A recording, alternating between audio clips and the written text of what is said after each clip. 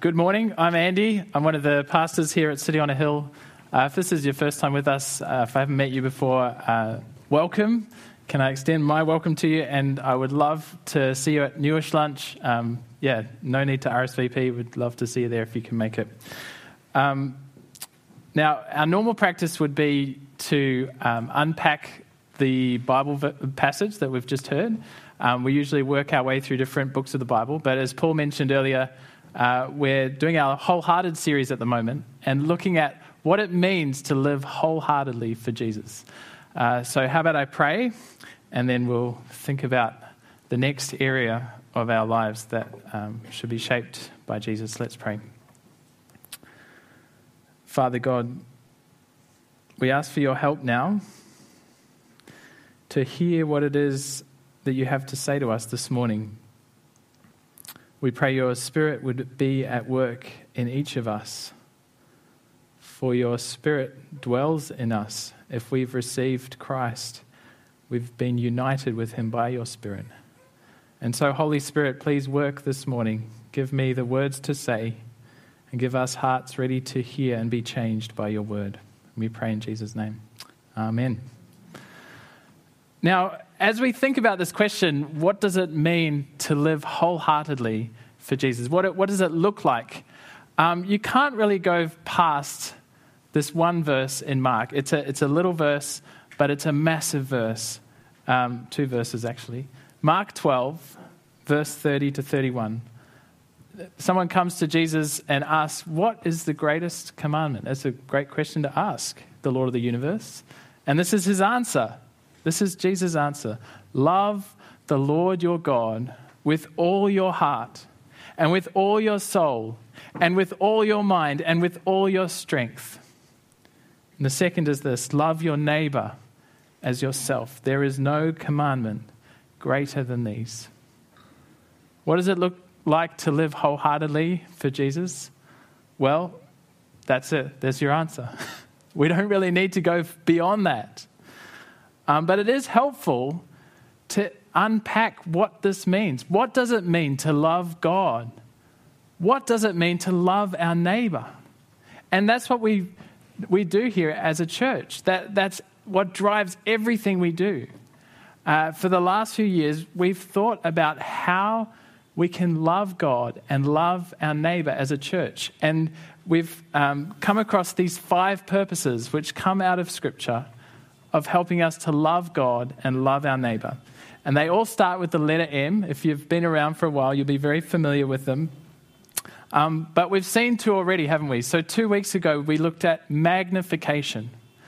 Now, this is probably the hardest one to understand, and it's kind of twisting it into fit with the letter M. But it does say in the Psalms to magnify the Lord, not because he's small, but because we want to make him as glorious as he really is in our lives. And so we were looking at this love of God should be something that we grow in. We should be growing in our love and awe of God. And we particularly do that as we gather on Sundays and sing songs to God and to each other to lift our hearts and our lives to magnify God. And then last week we looked at another great purpose for our lives, which is the next M word, mission. We saw that loving God and loving our neighbor must drive us to take the good news of the love of God for us to our neighbors, to those who don't know him, on mission, on Jesus' mission. Now, this week, we're looking at a third M word, and it's membership.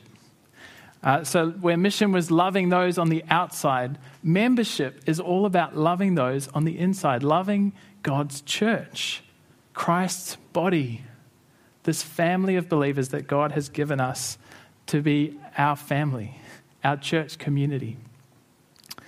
Now, like I said, these 5 purposes, these 5 M's shape everything we do here at City on a Hill, and including how we split up our staff team. And so one of my privileges is that I'm the membership pastor at City on a Hill. And so I spend a lot of my time in this space thinking about how we as a community can love each other and how we can be a loving community that welcomes others into our family. And so my hope this morning, and I'm really excited to have this opportunity, whether this is your first time with us or whether you've been with us since the early days of the Southerton's Lounge Room, my hope is that God will expand and deepen and broaden our picture of just what it means to live as a wholehearted member of Christ's body, of what it means to belong to a church community, of a church family like this one at City on a Hill. Because we all want a place to belong, don't we? A community to belong to. It's hard to think of something much worse than having nowhere to belong. My last year of primary school ended pretty badly. I was bullied, and it reached a point where even my closest friends started bullying me. I was completely alone. It was horrible to not belong, to be surrounded by people and not belong. And the reverse is true as well, isn't it? I mean, it's hard to think of anything that would make us more happy than having a place to belong, a place to call home. I caught up with an old friend a few weeks back at a late night karaoke night in a bar. I love karaoke, so if you ever want to do karaoke, I love it. But there were some people there. I haven't done karaoke for years, but there were some people there that this bar and even this karaoke night, this was their place. This is where they belonged. This was the one place that they felt like they could belong. It was really sad, actually. But belonging's part of our humanity, isn't it? Because humans are social creatures, aren't we? We hunger for a group to belong to, a group where we can feel loved and included and cared for as we share life together. And the thing is, as our world gets smaller with technology and the pace of life, and we're so connected and we're in so many different communities, it can actually feel hard to actually belong. They don't feel like deep communities that we're really invested in. I recently joined the Pack and Chat community. I don't know if there are any other Pack and Chat communities members out there.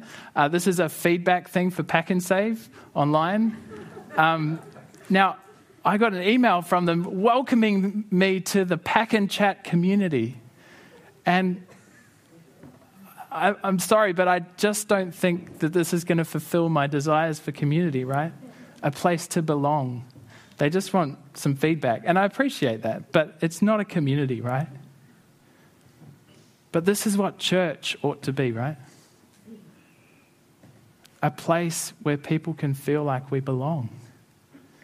A community to belong to. Now, before we go any further to look at what that might look like, I wonder if maybe that's not actually how you see church.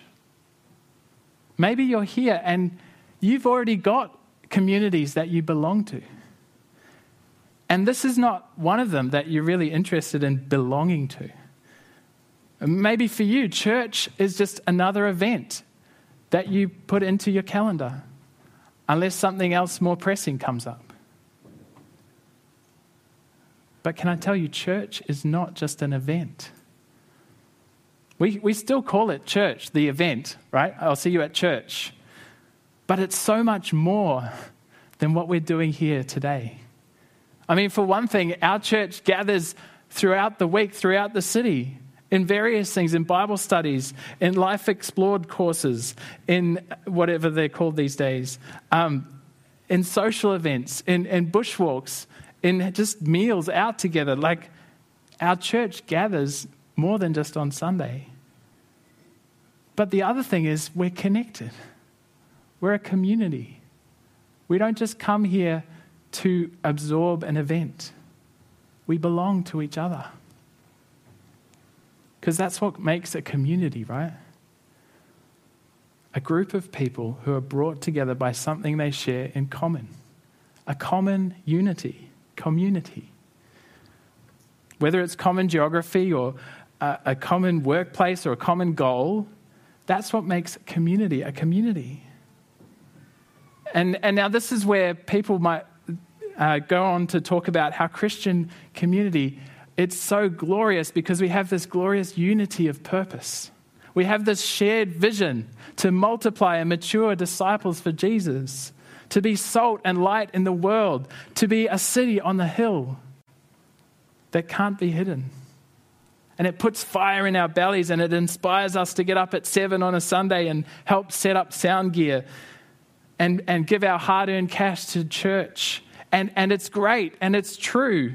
And I hope it does inspire you that we have this common purpose. But there's so much more to our community than common purpose.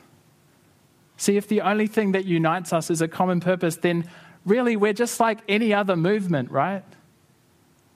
There's the Jesus movement.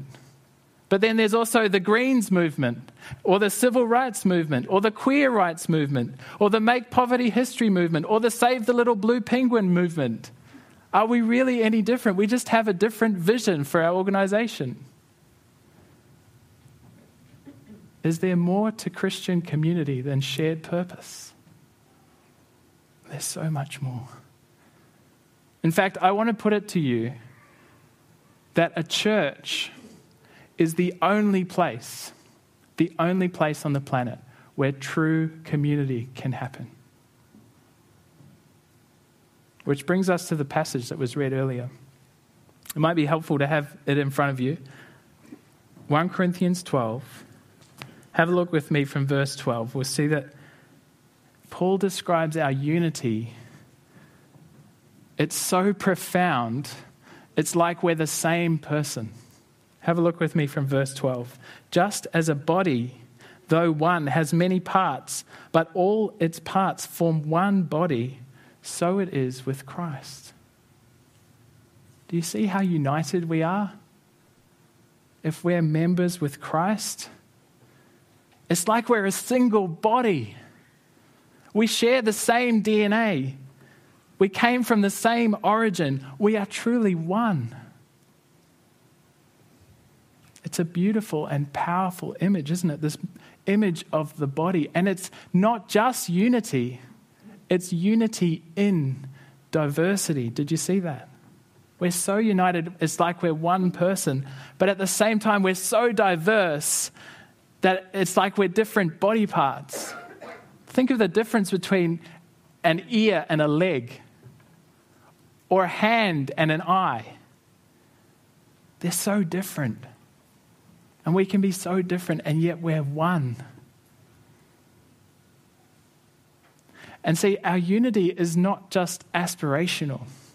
It's not just something to strive for. It's a reality that exists. Did you see that? It's inherent in our identity. Because do you see what unites us? It's this new identity we have in the Spirit. Have a look with me from verse 13.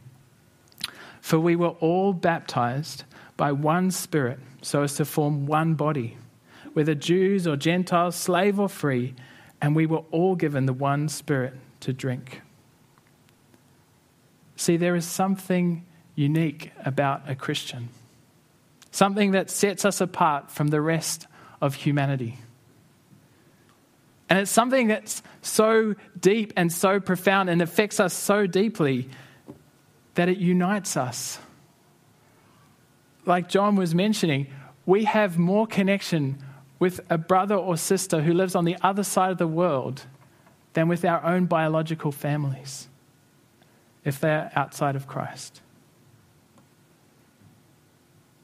Because this profound change happens when someone becomes a Christian. We are born again, not of flesh and blood, but of the Spirit. We are a new creation, a new humanity.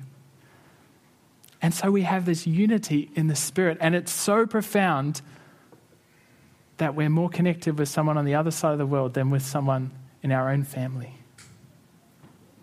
And what it means is that each part of our body, each part of our church community is indispensable. No one should feel like they don't belong. Everyone has an essential function to help this body. And the parts that are least impressive, if you read on in the passage, they're the parts that we give special honor to, because each part is a treasured part of God's body. But you know what? There's something even more profound that sits behind what Paul's saying here about all having the same spirit. And this is where we need to go right back to the beginning of history and the beginning of the Bible. Because the problem with community is that it's broken. It was broken at the fall.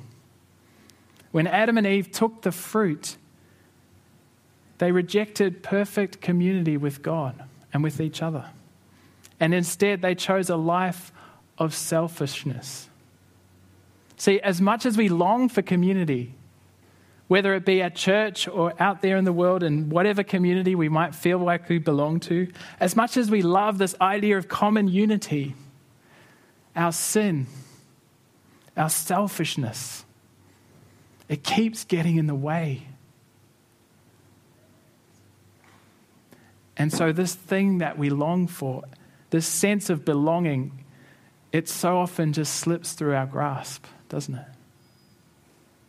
See, what do sinful people do when we come to a community? Well, we see others either as a threat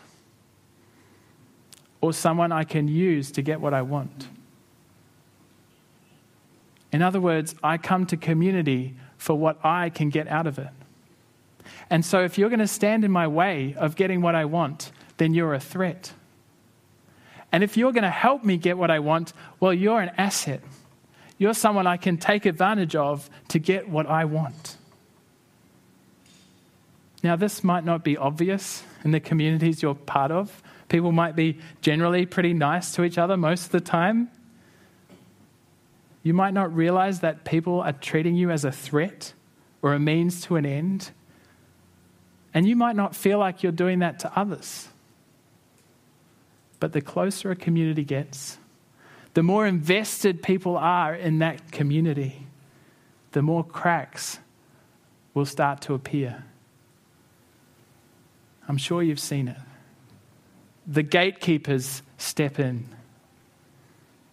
When something or someone threatens this firmly held conviction. This is how community works in the natural world. Groups of animals are actually really good at cooperating across all different walks of life. And they appear to be incredibly unified, don't they? Think of an ant colony. Think of how little each part of that colony can contribute, and yet what they can achieve in their unity when they all contribute to the whole. But actually, they're just acting in selfishness. They're just acting on instinct to try and preserve their genetic material to the next generation. And so working together, well, safety in numbers, right? But wait till someone rebels. Or someone new arrives, an outsider, someone different. See, part of our humanity is this capacity to love. It sets us apart from the natural world, to think beyond ourselves, to consider how my actions and my attitudes might have a negative impact on someone else, even someone who doesn't have the potential to pass on my genetic material to the next generation. We can rise above our animal instincts, and yet so often this self-serving sin in our hearts drags us back down into the mud. And we can be like animals. We know the good we ought to do, and yet so often we fall short.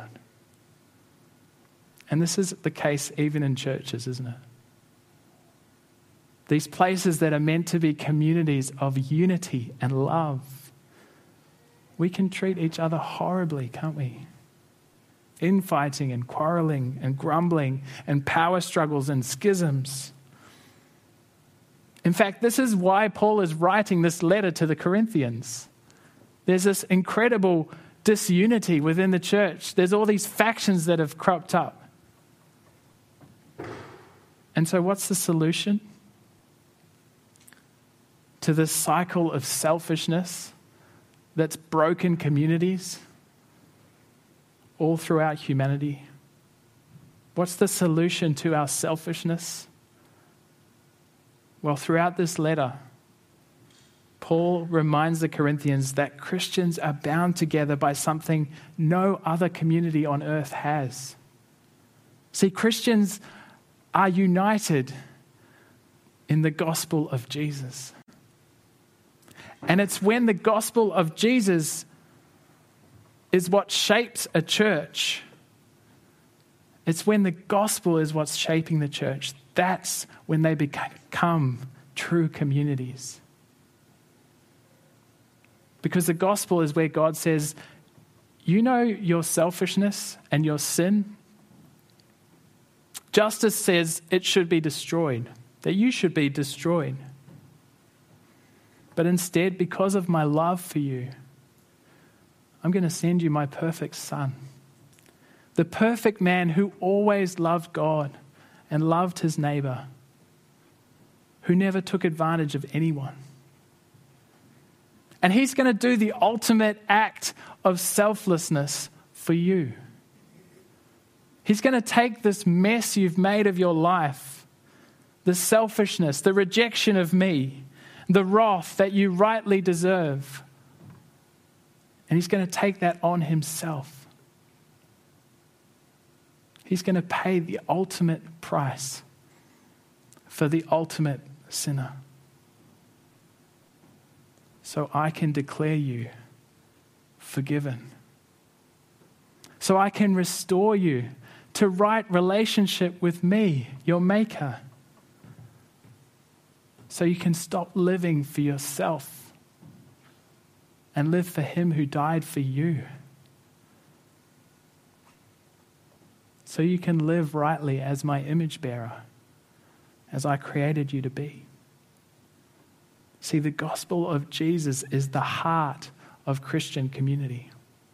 And it's only when a community is grounded in the gospel and shaped by the gospel and united around the gospel of Jesus that it can be true community. Truly restored humanity together as the body of Christ. There's nowhere else on the planet where you can find that except for Jesus. I heard something this week that made me stop and think. It was this: Christian community is not the solution to loneliness. Now, I know there are lonely people right here in this room today, listening on the live stream perhaps. In fact, I reckon there's a loneliness pandemic that is particularly affecting the Western world. It's ironic. We're so connected. We've never been more connected. Instantaneous technology. And yet for many of us, it's just so superficial. So many people have this profound relational poverty. But Christian community is not the solution to loneliness. What I realized this week is that if you come to a church in order to try and find a solution to loneliness, then you're actually undermining the very thing you're searching for. Because this community is not about you finding a place to belong, finding a spouse, finding a friend. And it's not about me achieving my goals. It's not even about us coming together and having this great, thriving community. No, it's about Jesus.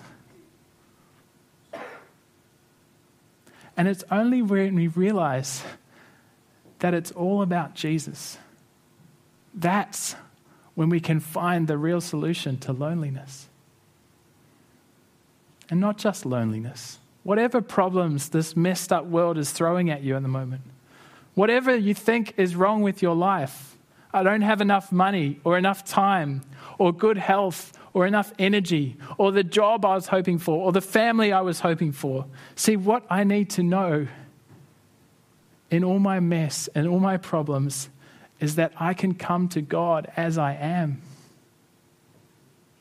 alone and exposed in all my brokenness, in all my weakness, in all my sin, in all my pain and my struggles, and find that he loves me, that I'm his precious child and I'm forgiven.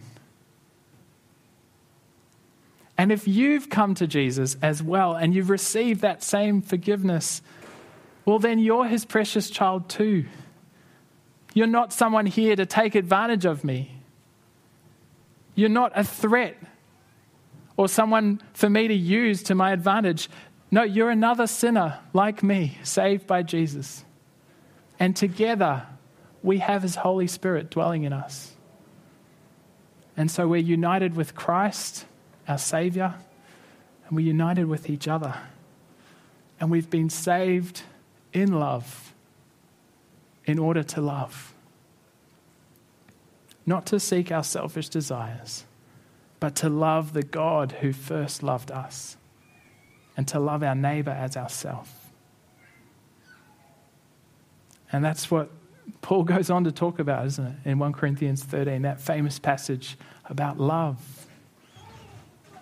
It's about Christian community. It's not about marriage or a school motto. It's about Christian community. Do you see how Jesus is the only way to true community? He's the solution to the thing that broke community, our selfishness. He's the only way we can find restored and secure relationship with our Maker that then overflows into deep and real relationships with each other, where we don't have to hide who we really are, where I don't have to see you as a threat or a means to get what I want. And you know what the beautiful irony is? The more we surrender ourselves to Jesus, the more we can be liberated from that loneliness, the things that we really desire.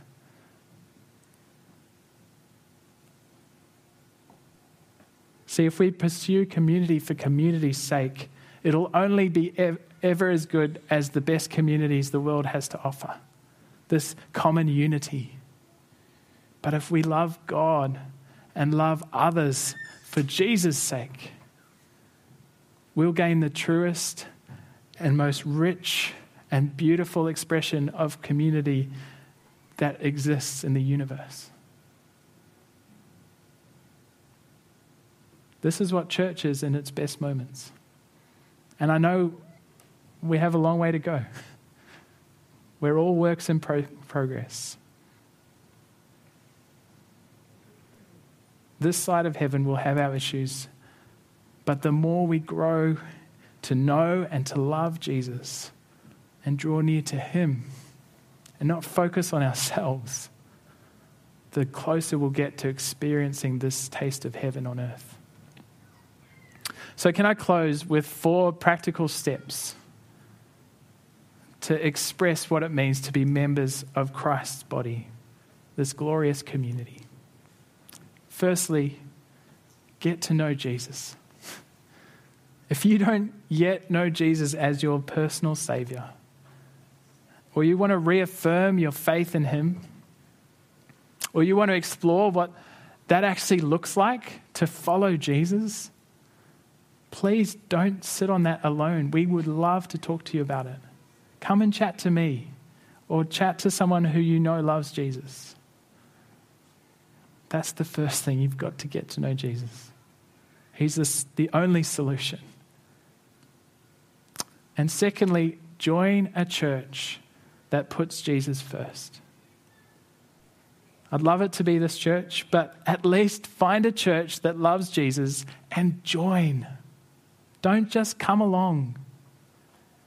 commit to the community. It's impossible to invest a community unless you've actually joined it.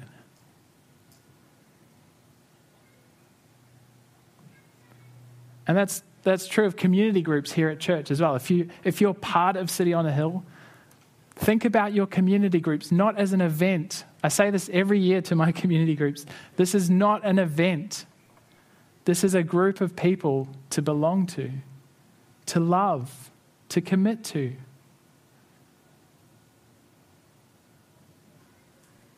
So get to know Jesus.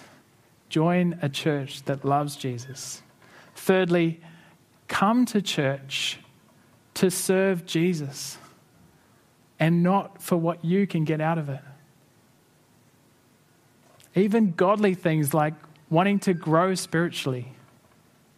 Start by serving Jesus, coming to serve. Think about and pray about who you might be able to encourage this week at church. The new person, the struggling person, the person who hasn't really connected in, the person who's a bit on the outer or a bit harder to talk to, the person who is most unlike you if it weren't for Christ.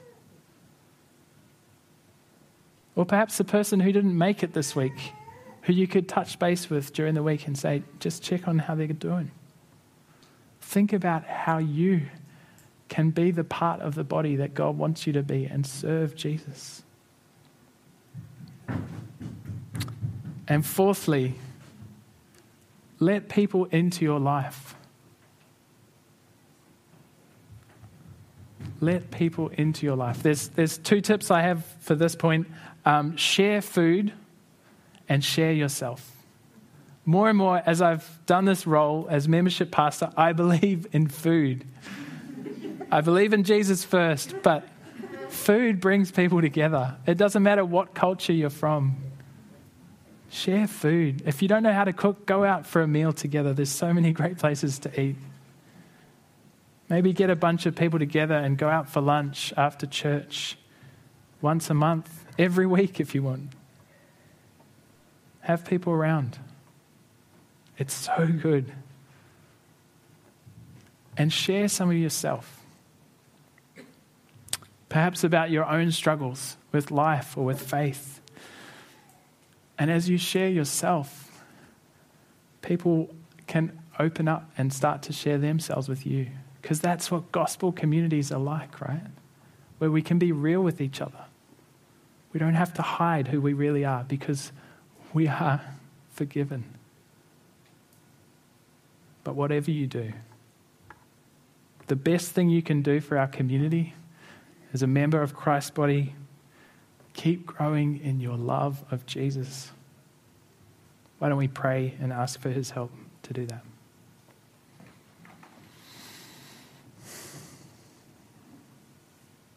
Lord God, we thank you that we are not animals.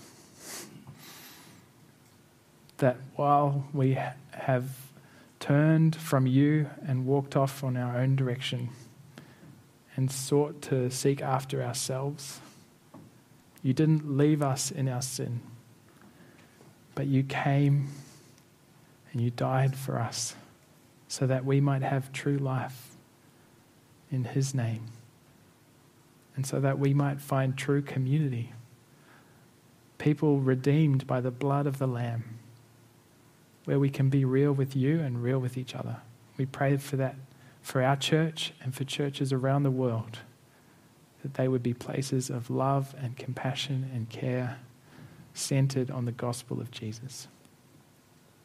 And Lord, we pray that you would keep helping us grow in our love and our knowledge of him until we see him face to face in that glorious day. And we long for that day, Lord. And until that day, please be with us. Be the center of our lives and the center of our church for his sake. Amen.